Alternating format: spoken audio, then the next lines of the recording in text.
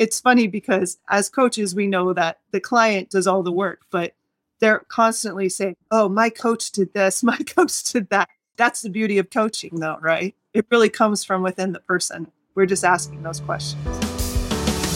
You're listening to the Building a Coaching Culture podcast. If you need to compete and win in the 21st century labor market as an employer of choice, this podcast is for you. Each week, we share leadership development, coaching, and culture development insights from leading experts who are developing world-class cultures in their own organizations. And now, here's your host, J.R. Flatter.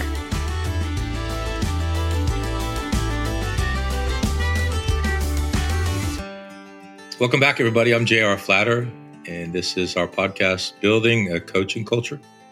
As always, I'm here with my millennial co-host, Lucas. Hello. And today, our distinguished guest is Melissa Pagar, who she and I have known each other for a couple of years, and I'm sure we're going to have an exciting conversation today. So I'll just remind everybody, our listeners are leaders of complex organizations who are competing and succeeding in the 21st century labor market. This hyper-competitive isn't going away. The dispersed workforce, virtual, part-time in the office, part-time out. And so how do we become employers of choice? And we're convinced, and I think, Melissa, you are as well, it's through a coaching culture and a coaching style of leadership. So with that, I'll pass the floor to you and let you introduce yourself and then brag about yourself a little bit, if you don't mind.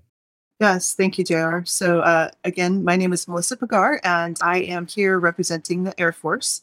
I work at the headquarters Air Force in the Force Development Division, and I am currently the program manager for coaching as well as the program manager for mentoring. But I know we're here today to talk more about coaching than mentoring. How did I get here? I feel lucky. I feel very grateful for where I'm at right now. I started off my career probably about 15 years ago as a civilian in the Air Force. Started out as an English as a second language instructor. I've kind of come a long way, but also it's nice because everything I do kind of ties into where I began. So spent time overseas, got to spend time in Albania, Germany, Kyrgyzstan twice. I was there. But I also spent 5 years in the United Arab Emirates. And there I was the language detachment chief for the Emirati military. And I love teaching. I love cultures, languages, that sort of thing. But I got to the point where I felt like I had the ability to do more for my Air Force and for the airmen and guardians within the Air Force. And so what I did was I decided to embark on a career broadening journey. And that's where I went from teaching English or being part of English as a second language to where I am now in force development.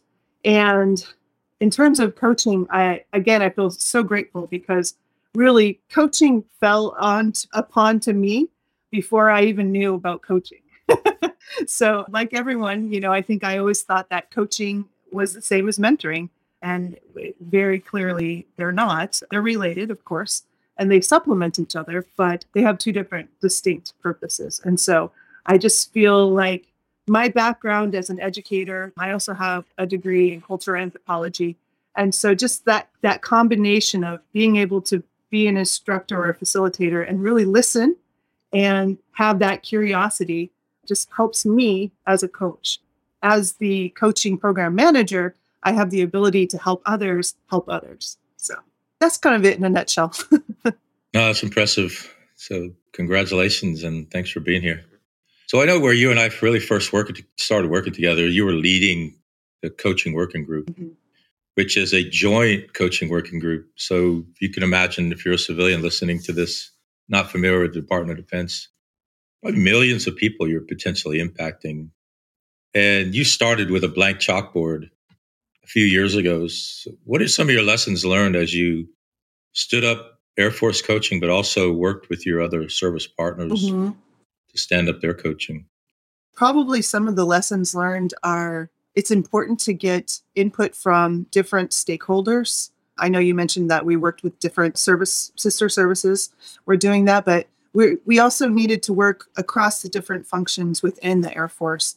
And while it probably got too big at some point, we did have a working group that consisted of over 100 people from across the Air Force who are really trying to help shape and frame this coaching culture.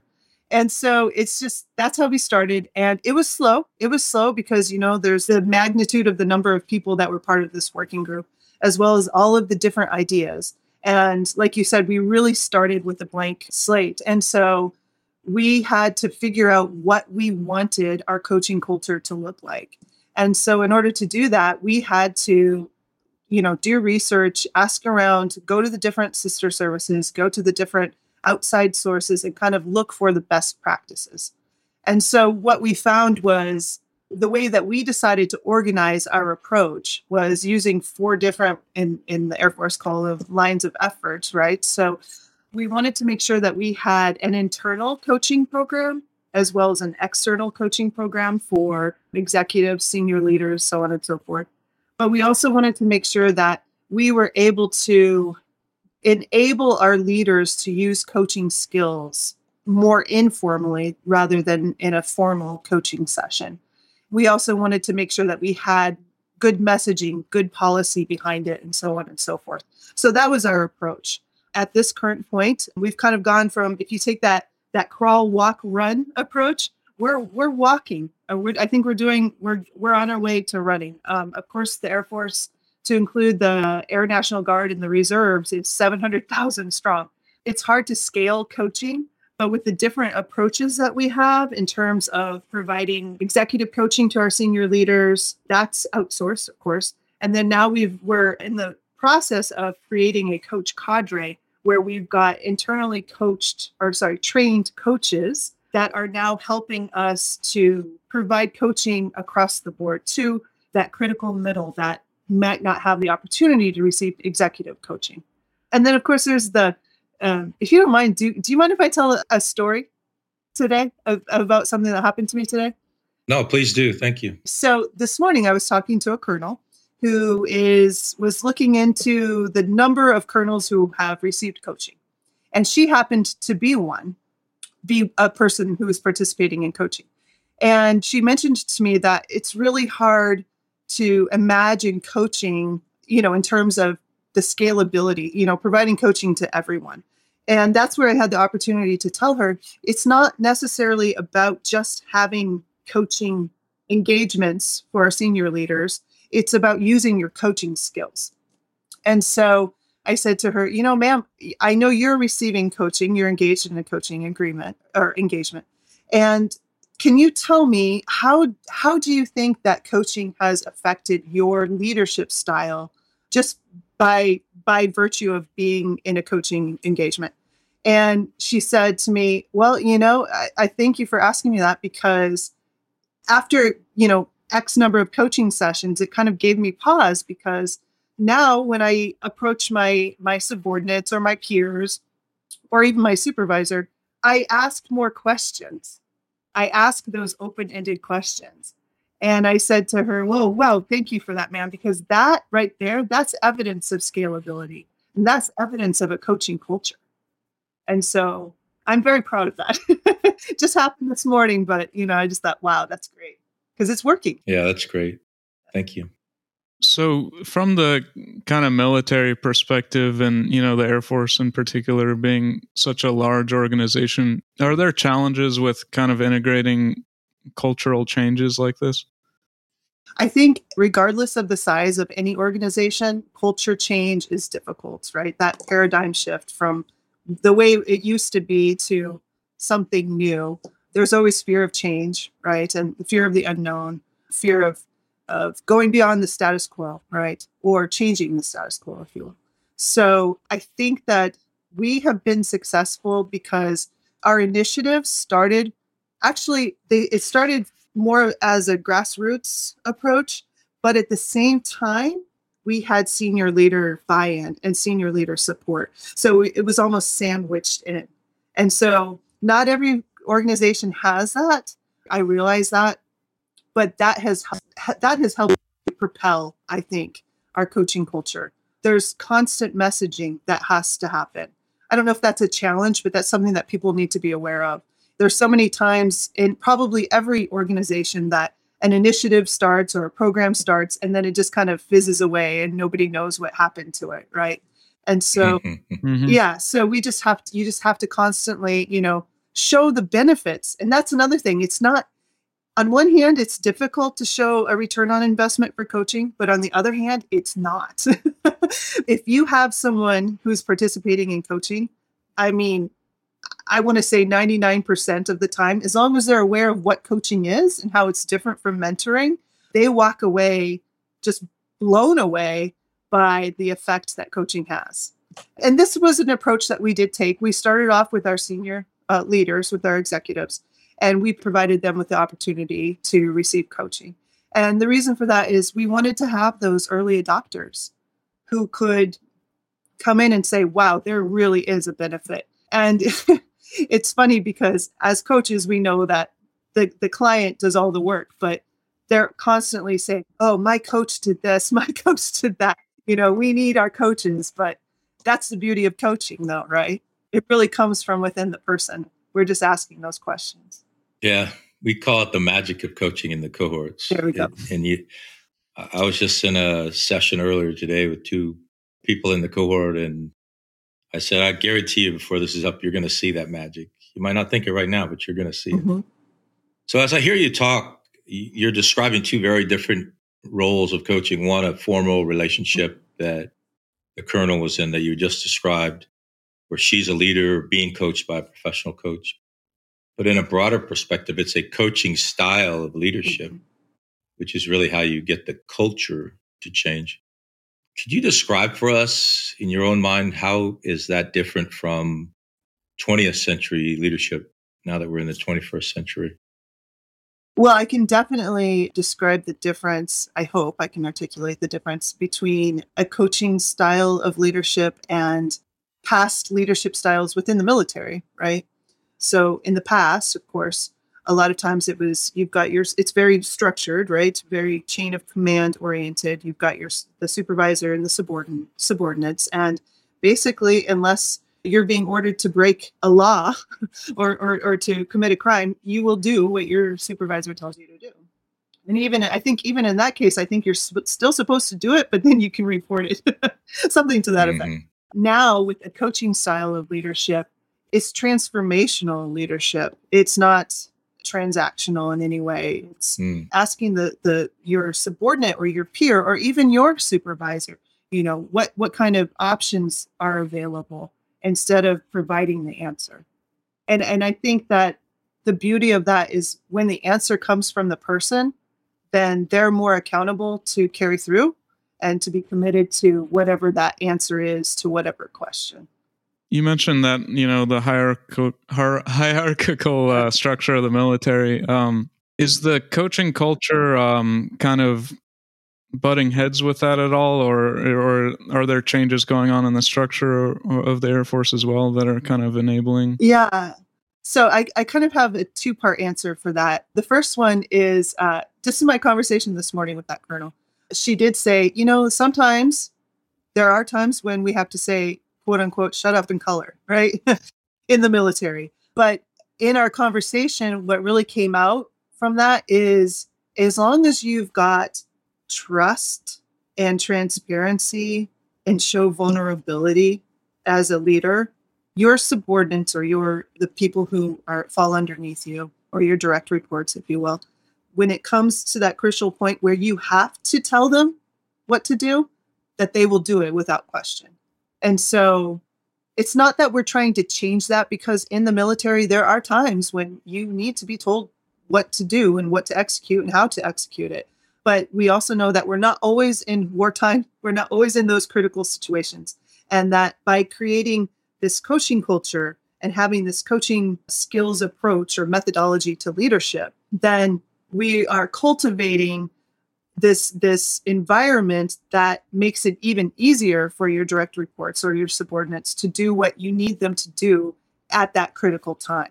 So that's the first part of my answer. The second part is I do know that there are organizations within the Air Force that are piloting what they call flat organizations. So there's not that hierarchy. There's not that chain of command, if you will.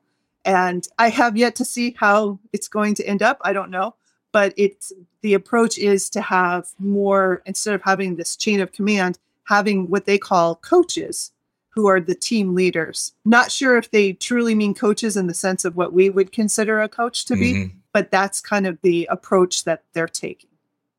So if I'm leading a complex organization and I want to start a coaching program and I have a blank chalkboard in front of me, what do I need to do in that first 100 days? You need to do a lot of research. And by that, I mean best practices, both in the corporate world and within the Department of Defense or federal agencies. You need to get your other stakeholders engaged. You need to include their perspective, and you need to find out what's missing. What's the gap, and how can you fill that gap, and what's the need to fill? Yeah. But also know that, I think we all know this, culture change takes time. It will not happen overnight. And even though we're trying to create this or build this coaching culture, culture is organic in and of itself. And so it has to happen naturally. But we can highlight perhaps those needs or those gaps and provide a solution. And in our case, that's what coaching did or is doing for us. So personally, for you, Melissa, what have you kind of gotten out of coaching in your sessions? What kind of magic have you seen personally? I think I kind of alluded to it earlier that it just, and I want to say, I don't want to brag, but I do. But you will. No, but I do have to tell you that it feels really, really good to have when someone say, "Oh, thank you, you helped me so much." But we have to constantly remind these people that we really didn't do. I mean, we have this methodology, but we didn't do it. And it's just, I just love to see that and to hear that. And, I was kind of thinking about, okay, what are some of my successes in coaching? And honestly, I think it is this. So each time I am about to have a coaching session, I will send the client a coach prep form.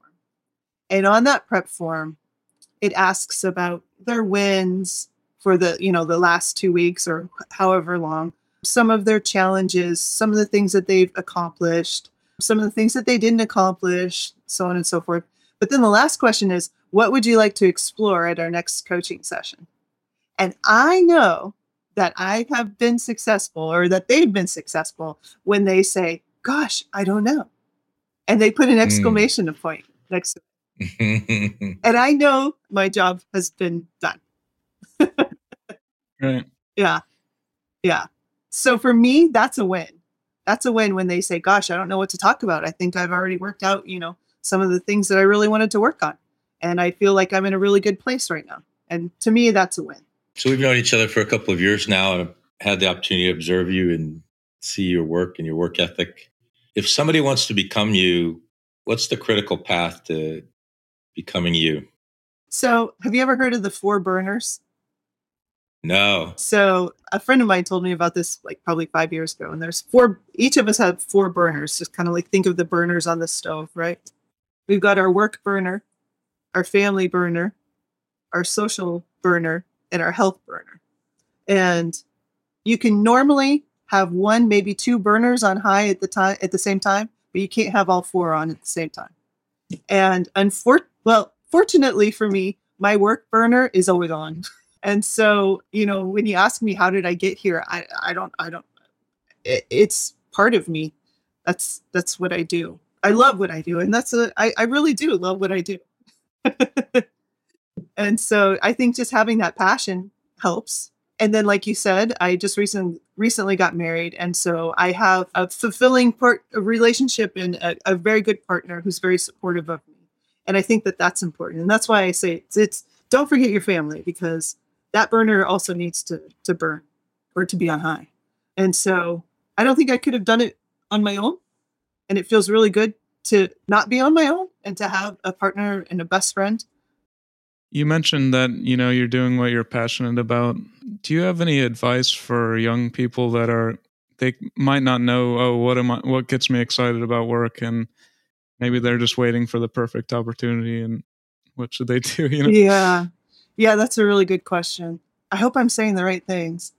I've had that. I've had, I don't think I mentioned this. I used to teach at a university as well. I used to teach English as a second language and English composition.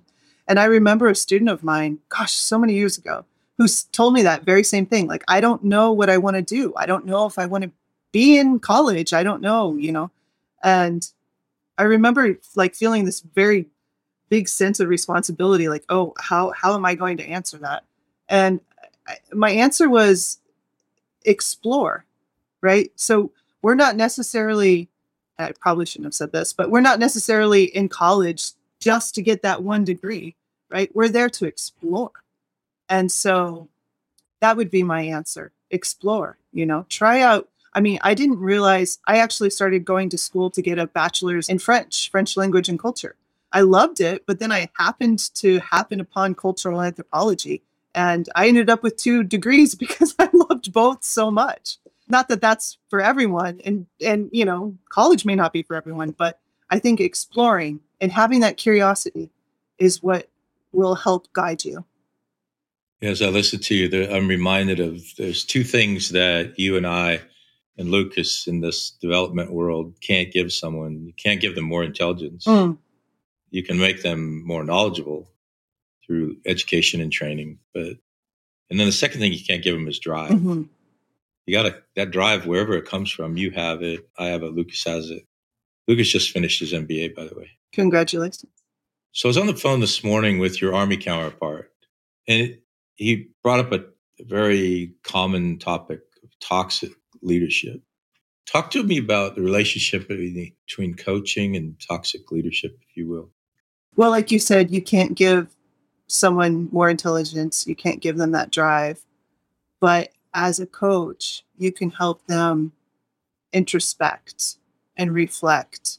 And as long as a toxic leader is open to coaching, which is also something that might not happen, and kind of are able to introspect and reflect on their coaching or their leadership style, I think that coaching is very beneficial because they might be able to say, wow, here I thought I was having a problem with X, but really it was my approach. People aren't listening to me because, oh, wow, I happen to be very standoffish and they don't want to talk to me, or my office is not as productive as I want them to be. Oh, is that because perhaps I don't allow them to ask questions or, to come to me with ideas? And so I think that coaching is very beneficial as long as the leader who is quote unquote toxic is open to receiving those questions and to do the work, the hard work, because coaching, that's another thing. It's magical, right? But it requires a lot of work on the part of the client. As long as that person is willing to do that, then I think it's very beneficial. So what do you think it is about 2022? Why are we moving towards coaching culture more across different organizations? Mm-hmm. I think, as I mentioned before, coaching, let's take coaching and mentoring, right? One is not better than the other. And in fact, some would argue that coaching is a form of mentoring, but we won't get into that. The way I look at it is it's kind of a continuum, just like leadership. You've got different leadership styles throughout history and so on and so forth. I think that coaching, just as mentoring, is a tool. And I think it's a newer tool, or a tool that was much less known, 10, 15, 20 years ago, that has been exposed, brought up to the surface, and people are now saying, oh, wow, not only can we be mentors, but we can be coaches or receive coaching. And it's just another tool in the toolbox to become a more productive member of society, employee, leader, boss, partner, that sort of thing. I think the beauty, too, of coaching is it's not just career. It's not career oriented. So it can help you both in the professional realm and in the personal realm, which makes sense, right? Because they tell us not to bring our work home or our home to work, but we do. So one is not without the other. So I think it's just like a new tool in the toolkit or in the toolbox. So it sounds like part of coaching, you have to be a willing participant. Is that fair to say? Very fair. So when we're teaching the cohorts, oftentimes we talk about voluntold, people who show up at your coaching doorstep because someone told them to come or demanded that they come, or whatever mechanism. How do I coach somebody who hasn't yet been convinced of the value? Mm-hmm. Yeah, it is unfortunate that some people have been voluntold. That's something that we try to make clear in our marketing, that coaching is voluntary. But you're right, it probably happens that some have been told or it was highly suggested to them. And you're right, they might be extremely guarded when they first come into the session. And I think it's important, just as it's important as a leader. I know, JR, you're actually growing or cultivating coach leaders, right? Leader coaches, right? And so as a leader and as a coach, it's so important to build that trust with that client, to be open with them, to be vulnerable with them, and to be very, very clear about what coaching is and what coaching isn't.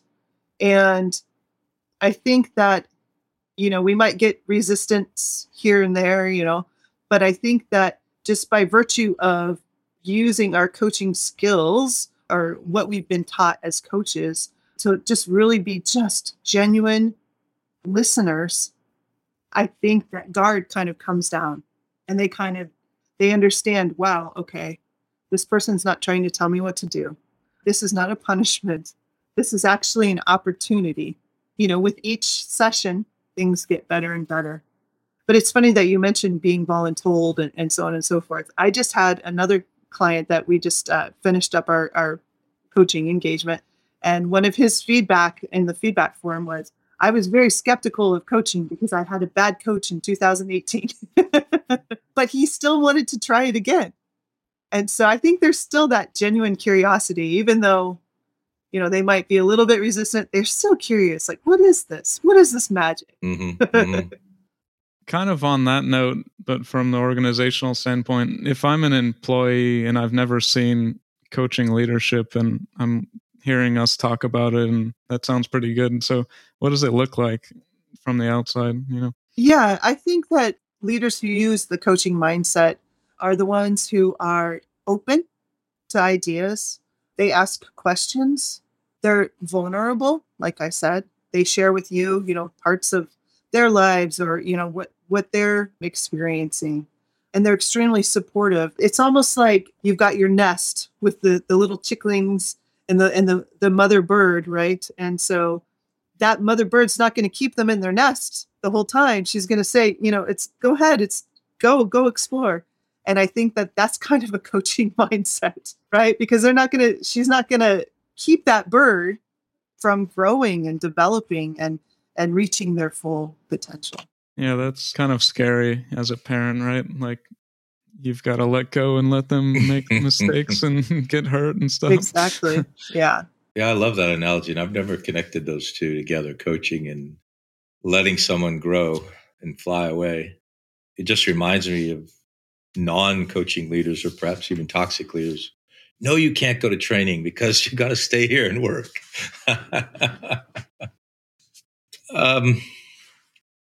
Yeah. So the literature is really clear. But if you develop your leaders, your team, they're more likely to stay. Intuitively, you would say, what if there's a classic discussion between the CFO and the CEO. The CFO asks, what if we train them and they leave? And the CEO says, but what if we don't train them and they stay? Right. I've heard you mention the word vulnerability at least 4 times. I'm a former Marine, but even if I'm not, that word might not rest easily with me. What are you asking me to do? I guess it comes down to being open and not being this stoic leader, letting your guard down and kind of letting people know that, I make mistakes too. And sometimes I feel this way as well. And admitting when you've made a mistake. How many times have you run across a leader, at least in the past, who sticks by what they said and they're not, regardless of the evidence that was probably not the right choice, still stands by that. But a vulnerable leader will say, you know what? I made a mistake and we need to course correct. And I need your help. Yeah, that's a big one. I just saw this article it was Tom Cruise on a movie set and another actor was saying he never admits when he's wrong. He just says, nope, that wasn't me. And just to maintain his authority. Yeah. So yeah, there's definitely a tendency when you're a leader, I think you want to have that shield up, like say how strong you are and everything, but it seems like that's counterintuitive, right? Mm-hmm. So looking at your personal motivations, what to you is so exciting about, being involved in coaching training and Mm-hmm. coach culture and everything? Mm-hmm. I think it's because I see the transformation. I could see the change at the individual level. I could see the change at the organizational level. Again, like I said, we're still we're not at the run stage yet, right? There's still a long way to go. But it's like working in a flower shop. 99% of the time, your customers are happy. They're buying flowers because they're happy. And anyone who's engaged in coaching, whether it be coach training or receiving coaching or learning about coaching skills, 99% of the time they come out and they say, wow, that was life changing. And to be a part of that is just gratifying. And it just feels good to know that I'm part of this cultural change, this paradigm shift, and that it's really for the good of our organization and good for the individuals that are participating. I know, JR, you mentioned about training and the individuals staying or going. What we've found so far is with coaching, a lot of our airmen and guardians want to stay in the military. They feel more prepared for their job and they feel that they've got this support. So that really plays into that resiliency piece. And so from what I could see, beneficial all the way around. Yeah, be careful not to defy any confidentialities, but I was in a coaching session a few days ago.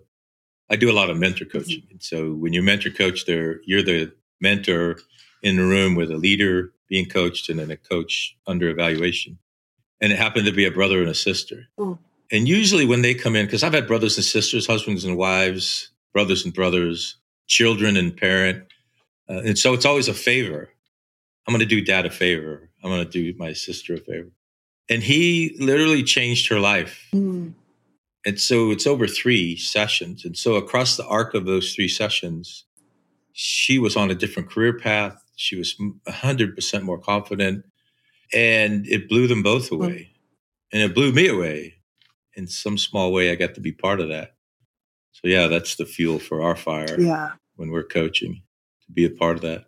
I'm glad you're on the same ROI challenge that I am, because my leadership, which you and I share leadership, has begun asking me about the ROI. Mm-hmm. And you mentioned how difficult it is. I think, so I've been in this leadership development world for 25 or so years, and it's a perennial question.